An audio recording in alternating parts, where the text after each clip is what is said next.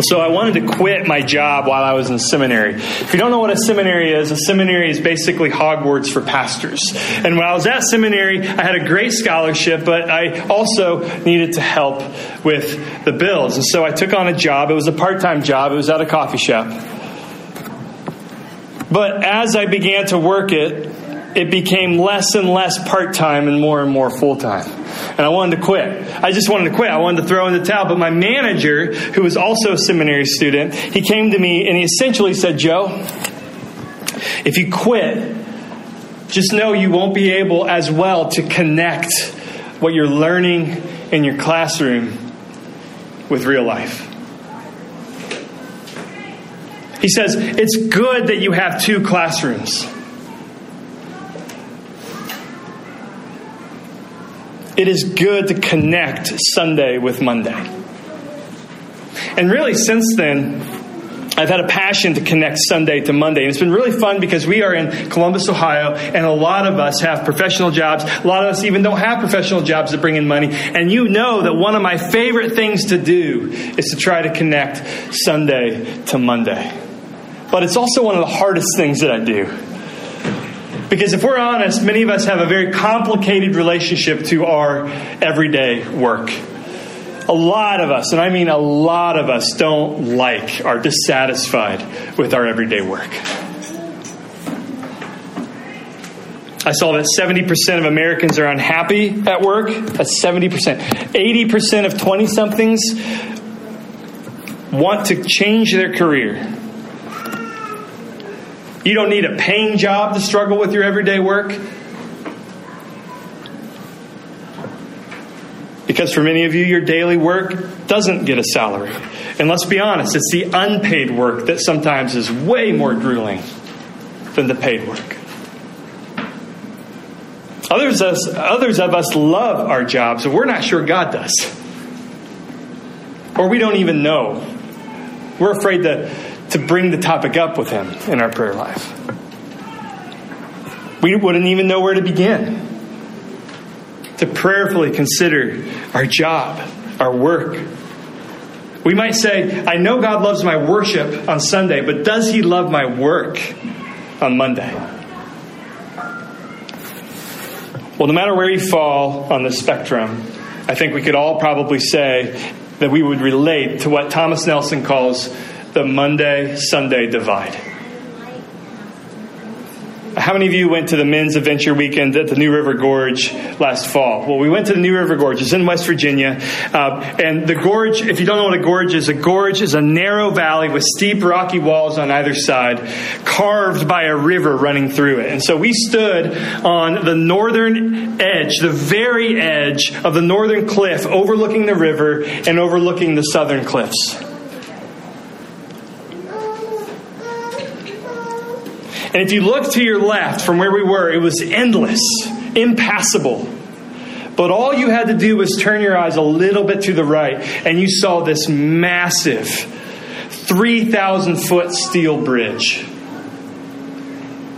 It was built in 1977. And so for all of history before that bridge, very few people even bothered to cross that divide.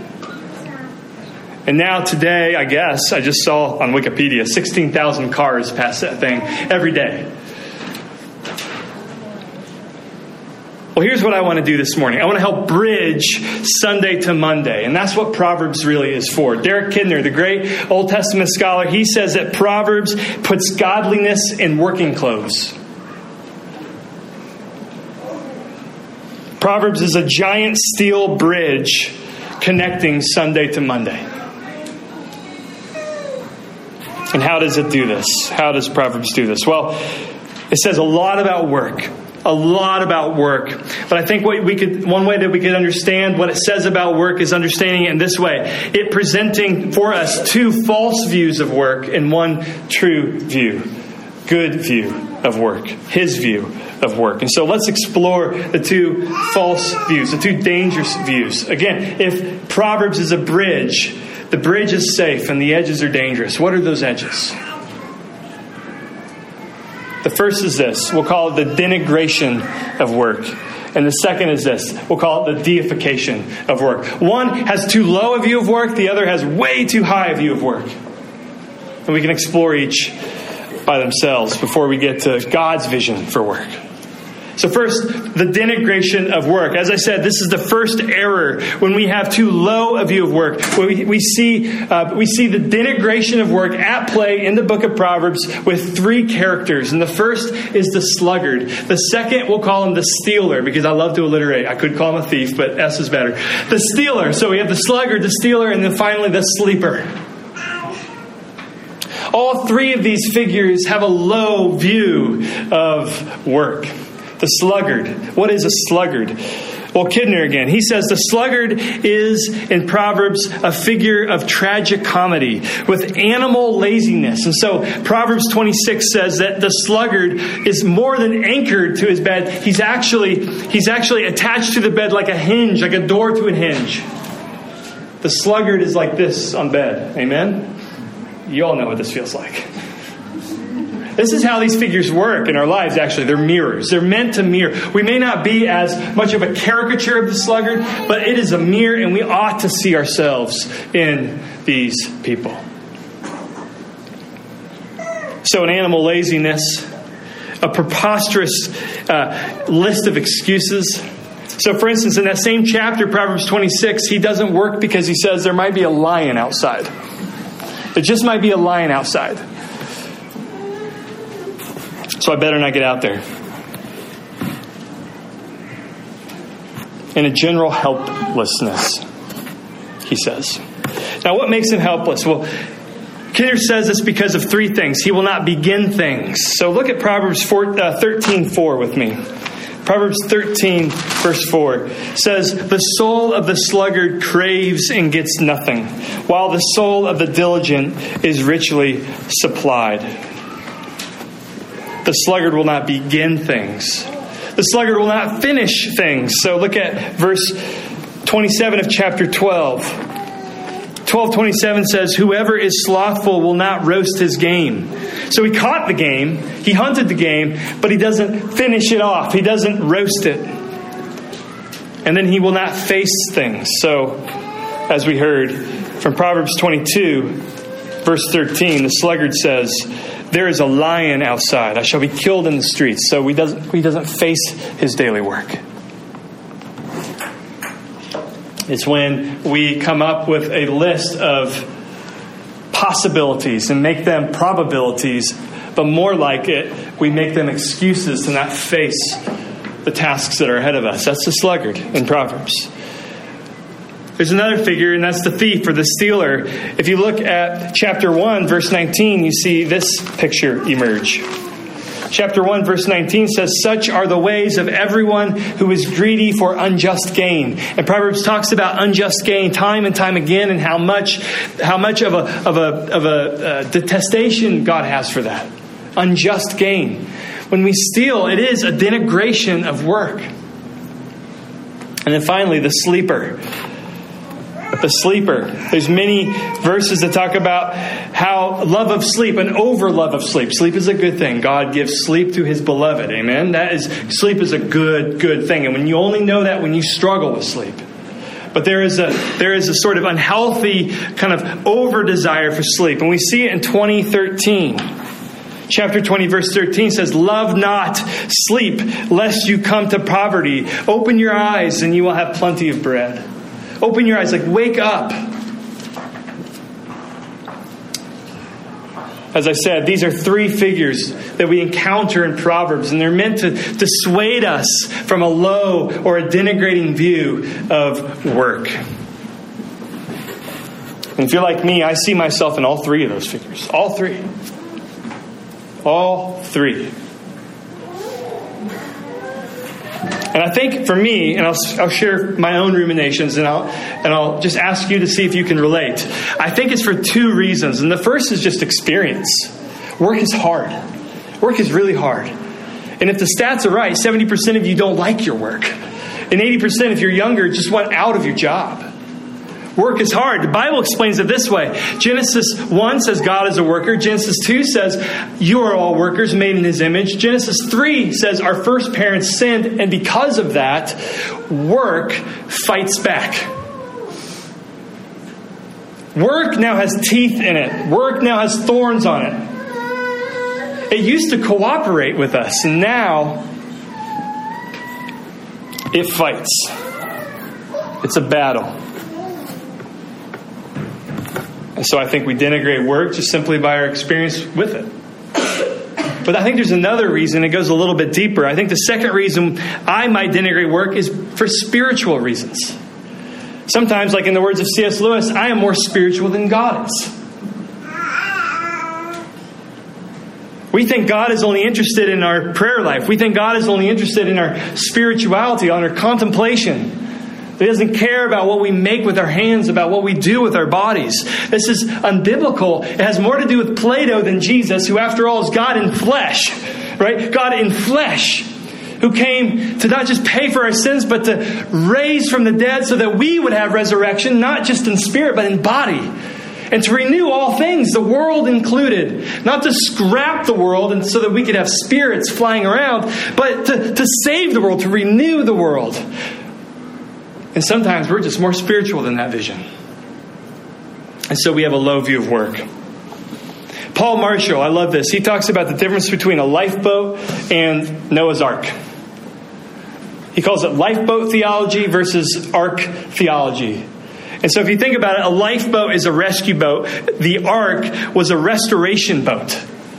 So a lifeboat theology says the earth has hit an iceberg and we're all going down. We better just save souls.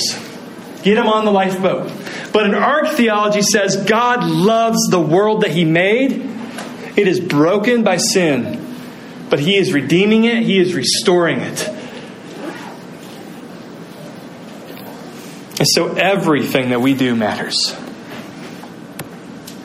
Not just everything we think. Not just everything we feel. Did you hear me? Everything we do matters. If God's salvation encompasses His whole cosmos, if He is, in other words, rescuing a people, and I'm not calling this universalism where everybody is saved. You have to call on the name of Jesus to be saved. But what we do see in the Scriptures is God committed to the world that He made and loves. He's not scrapping it. Our work matters. Our work matters. And so let's be honest. Is your view of work too low? Do you denigrate something God calls good? Have you guys heard of the Christian Blue Pages? Do you know what that is? The Christian Blue Pages? I guess with the internet, this isn't much of a thing. But when I was in college, I saw the Christian Blue Pages. And I heard a story once that the word on the street is that people who aren't Christians pick up that book to know who not to hire. Not because they want to persecute Christians, but because they want a job well done. And the word on the street is that those who are in those pages just do a less quality job. Now, you might be a Christian and you might be offended. That's a good thing. Christians ought to be doing the best jobs. The most high quality jobs. We ought to be doing jobs with the most integrity. And it is sad, it's appalling really, that the world sees us as having a denigrated view of work. All we care about is the soul. And so maybe we as a church, maybe you individually need to repent, not just of the sins of the heart, but the sins of the hands. Bad work, slow work, lazy work, no work. So that's the first error. It's a denigration of work. The second error is sort of the pendulum swing all the way over to the other side. And I wonder if you can relate to this more. It's when we turn work into God. It's idolatry. So the Bible, Romans 1, talks about how idolatry at essence is when we take a good thing, like God's creation, and we make it ultimate. We take a good thing like family and we make it ultimate. We usurp God. We put that on the throne. And we find our significance. We find our safety. We find our joy in that thing. And it can be a very good thing, which is why it's insidious. Which is why we often don't see the idolatry at work in our lives. Well, nothing can hold that place of idolatry as more powerfully than work. Because God calls work good. And so we can sort of hide out in work. We can find our significance in work. We can find our joy in work. We deify work. How does work idolatry play out in Proverbs? Well, I saw a few different places. The first is love of money. So it's not so much deifying work, but what work can provide. You see it? Work is a means to something else, which is money. Which, of course, money is a stand-in or a proxy for something else, which is fill in the blank. Is it security? Well, Proverbs 23:4 fires the first warning shot. If you want to turn and look, Proverbs 23:4 says, do not toil, or another translation says, do not wear yourself out to acquire wealth. Be discerning enough to desist. If you turn a few chapters over to chapter 28, verse 22.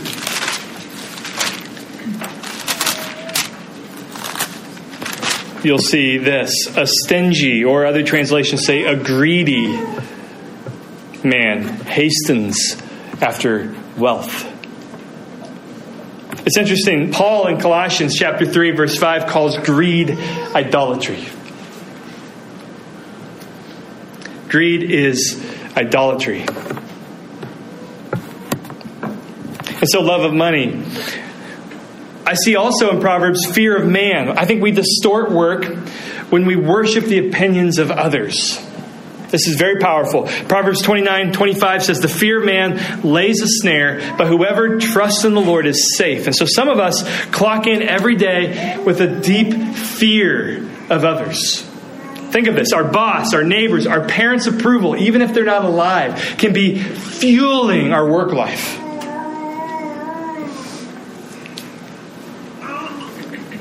We are deeply, deeply afraid of disapproval, are we not? And that can drive our work life. We're afraid of letting people down. We're afraid of somebody saying, that is a terrible job you just did. Being honest with you. We have deep fear. We have a fear of man, and that can turn into an idol. It replaces the fear of the Lord, which, as we learn in Proverbs, is a safe place. And more on that in a minute. And so we work hard. We certainly work hard. And others in your life may applaud you for your diligence and for your hard work. But let me ask you, Paul tells the church in Colossae, again, this church in Colossae gets a lot of this, work willingly at whatever you do, as though you were working for the Lord rather than for people. I think a third distortion beyond sort of fear of people and beyond love of money is salvation by works. I don't think any of us sitting in here would say in a bold way, I am earning my salvation by working hard at my job, or by working hard at home, or by working hard at my not-for-profit. I don't think any of you would say it in that sort of logical syllogism. I don't think any of you would say that. But we all believe it. Oh, we all believe it. We all believe. We think we earn God's smile when we work hard.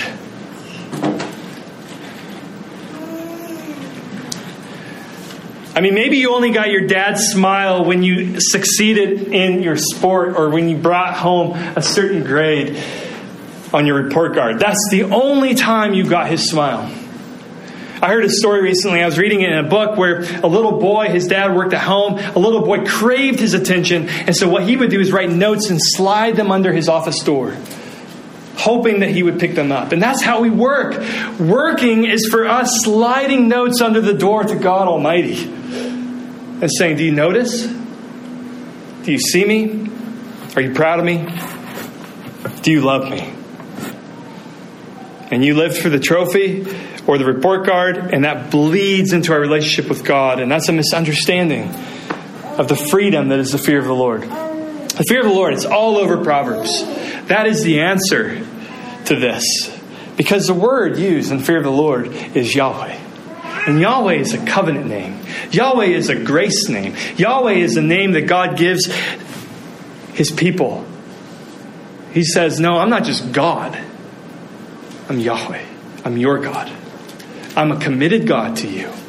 I will always be your God. Remember how we define fear of the Lord? Fear of the Lord is when you combine awe, because He's God, with intimacy. He is our God. And He's intimately close with His people. And I mean, the trajectory of the Bible is God drawing near to His people. The whole Leviticus is God saying, I'm going to move into your neighborhood. And so that my holiness doesn't burn you down, I'm going to have a sacrificial system.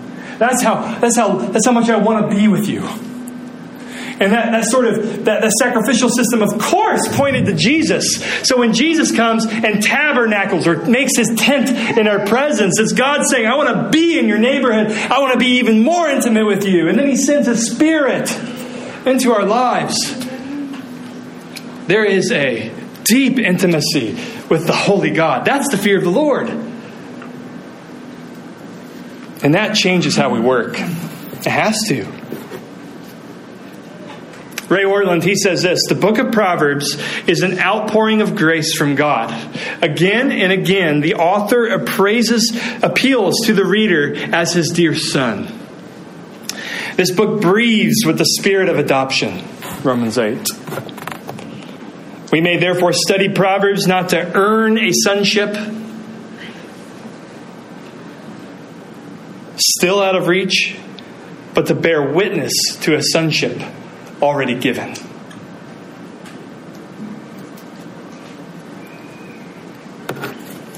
I love this story from John Eldridge. He says, my kids were home for Christmas. All three of them. And he says, as is fitting to their stage of life, they are living on limited means. But when they come home, they get to feast. The refrigerator and the pantry are theirs to pillage, and they don't have to ask for permission. When I read this, I wept. I just have to warn you. I wept, and you may not weep, and you may judge me. Why are you weeping for the story? I wept. It hit something deep in my soul that is missing with my relationship with God. You ready? Here it goes. He says, when we go out to dinner, there is no question that Dad will take care of the bill. And when the holidays were over, they packed up and left, and they took with them my best shoes, my best sunglasses, some of my favorite books, climbing gear, and cigars, with my absolute pleasure and blessing.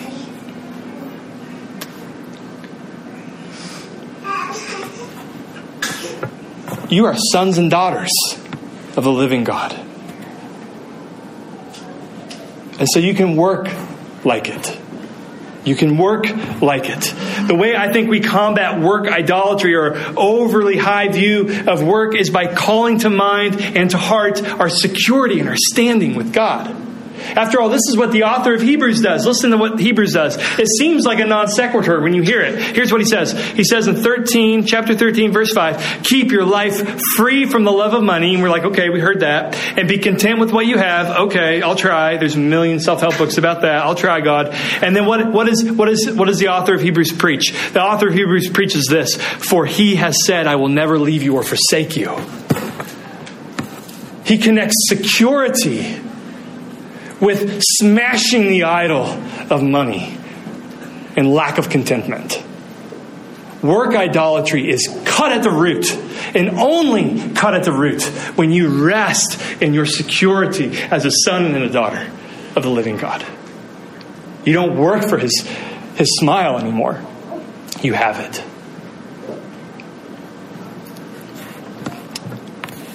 Do you worship work like me? Is this an idol you have to repent of repeatedly? Are you making costly sacrifices to the altar of this false god?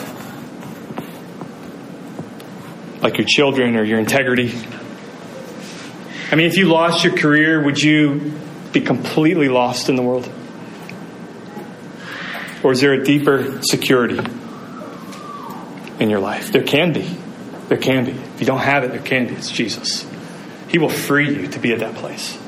Where if you lost your career, if you lost your reputation in your career, you would still be okay. Oh, it would be sad. Let's not candy coat it. It would be terrible perhaps, but you would be okay. You would be okay. In Jesus. Which takes us to God's view of work. So we saw the two abuses, a denigration of work, and we saw sort of a deification of work, a too low view and a too high view. What does God say about work? Well, God dignifies work. That's the best word. Dignifies work. We don't denigrate work. We don't deify work. We dignify work because God dignifies work. So before we even get to Proverbs, which we're in, we see that God is a worker by nature. The whole creation is God working. And then when He makes us in His image, He says, go and work the garden. You're in my image after all. So work like me and rest like me as well. So God's a worker. We're a worker. Yes, we messed it up with our sin, but God is wanting to redeem for Himself a people, a new humanity who works differently, who reflects work and their approach to work differently. So Proverbs, to me, is the map of that new humanity. It's a picture of what redeemed humanity could look like. We talk about the image of Christ being renewed in us. Jesus is the true and perfect wise one. And so when we see a vision of work in Proverbs, if we're not condemned by our failure because we're in Jesus, then we're free to lean into this picture of dignity of work. It's a different way of working. What do we see? Well, we can work with a posture of deep integrity. And I'm just going to rifle off some Proverbs. A deep integrity. Proverbs 11:1 says, a false balance is an abomination to the Lord, but a just weight is His delight. A just weight. So we don't work with false balances. In that culture, a false balance was just you didn't have integrity. You were lying to your customers. Dorothy Sayers, she defined the Christian's view of work as, ready for it? It's really great. Good work, well done. Good work, well done. And that's a great sort of matrix through which you can view your own job. Is it good work? Am I doing it well? So we can work with deep integrity as God's children. We can work with surprising generosity. So the same chapter, verse 11:25 says, whoever brings blessing will be enriched. Whoever brings blessing will be enriched, and whoever waters will himself be watered. There's a sense in which as you work, you're able to view more about just the bottom dollar, but you're also able to be generous. You're also able to go above and beyond and to bless. So that 21:26 says, the righteous gives and does not hold back. We can be generous at work. We don't hold these airtight balances with our coworkers. Or with our job we do. We don't hold grudges because we went above and beyond. We were given a task and we did a little bit more than the other person, and so we're just secretly just seething in anger and hatred at our boss. We're just like, oh man, if you knew what I do. We're able to give and to give. Or at work or at home, when your children require of you just giving and giving and giving and giving. When you spend all that you have emotionally, spiritually, physically, amen? Physically, when you give all of who you are to your children and it feels like there's nothing coming back, you can in Christ say, amen. I am more fully human. I look like Jesus. You don't need to hold a grudge with your children anymore. Surprising generosity. Unhurried diligence. So chapter 21 verse 5 says, the plans of the diligent lead surely to abundance. We can be diligent. Sometimes I have to in my own work because as a pastor, there's no measurables. There's like zero measurables. And I sometimes crave the careers that some of you have or the work that some of you guys do where you get instant feedback. Or when you come home from work or after a day of work at home perhaps, you can say, this is what I did and here's what worked and here's what didn't work. In my realm, it's sort of like a forever fog. I don't know. I just don't know if what I'm doing is getting any traction. Who knows? I pray so. I pray so. Well, what I have to tell myself is one step at a time, Joe. Diligence. I don't need to live for that feedback. I don't need it. I'm in Jesus. What else? Joyful skill. So 22:29 says, do you see a man skillful in his work? He will stand before kings and he will not stand before obscure men. Believers who have Jesus, who have the Spirit of the living God, ought to be joyfully skillful. We pursue skill. We try to get the best at whatever we're called to do. And we don't do it to prove ourselves to others. We do it out of joy. God is changing us into people who are free to do that. And it is to His glory that we do it well. And this is the final thing, and this is what I'll spend our last time in. And it's most important, perhaps. We can now work with a new motive.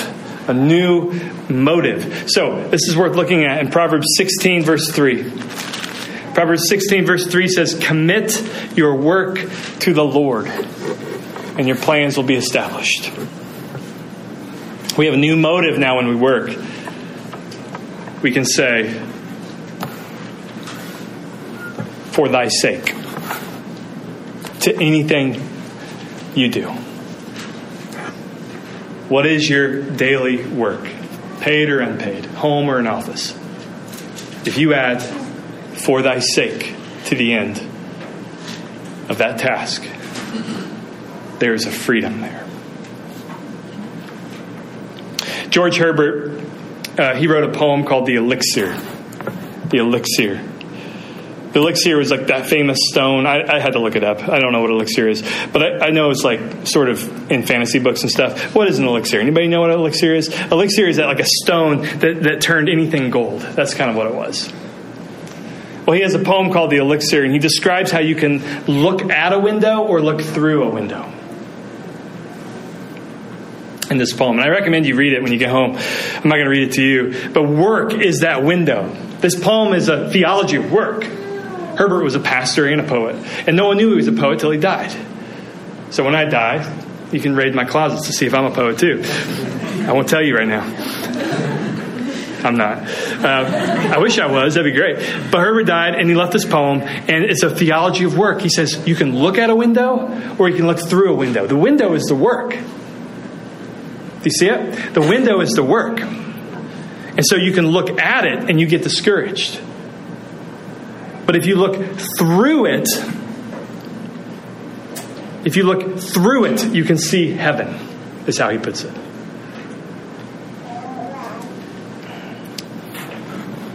The gospel changes how you look at your work. I mean, Herbert says that if you add for thy sake to any unsatisfying work ahead of you, for thy sake, then it is the elixir. That phrase can turn it to gold. And the only way we do this is if we rest in the work of our Savior Jesus, who not only worked for us when he came, but also continues to work for us, interceding for us, fighting our battles for us, exerting for us. And I think if we rest, or if we have repose, the way Calvin put it, if we have repose or rest in that reality, it will indeed enable us to say, for thy sake. It will enable us to look through the window and to pursue work for his glory. I mean, the best work, I think, flows out of this posture. Religion in general says, work hard to be whole. What I want you to leave with this morning is this. In Jesus, you are whole. In Jesus, you are whole. Now freed and restored. Do good work well done for his glory.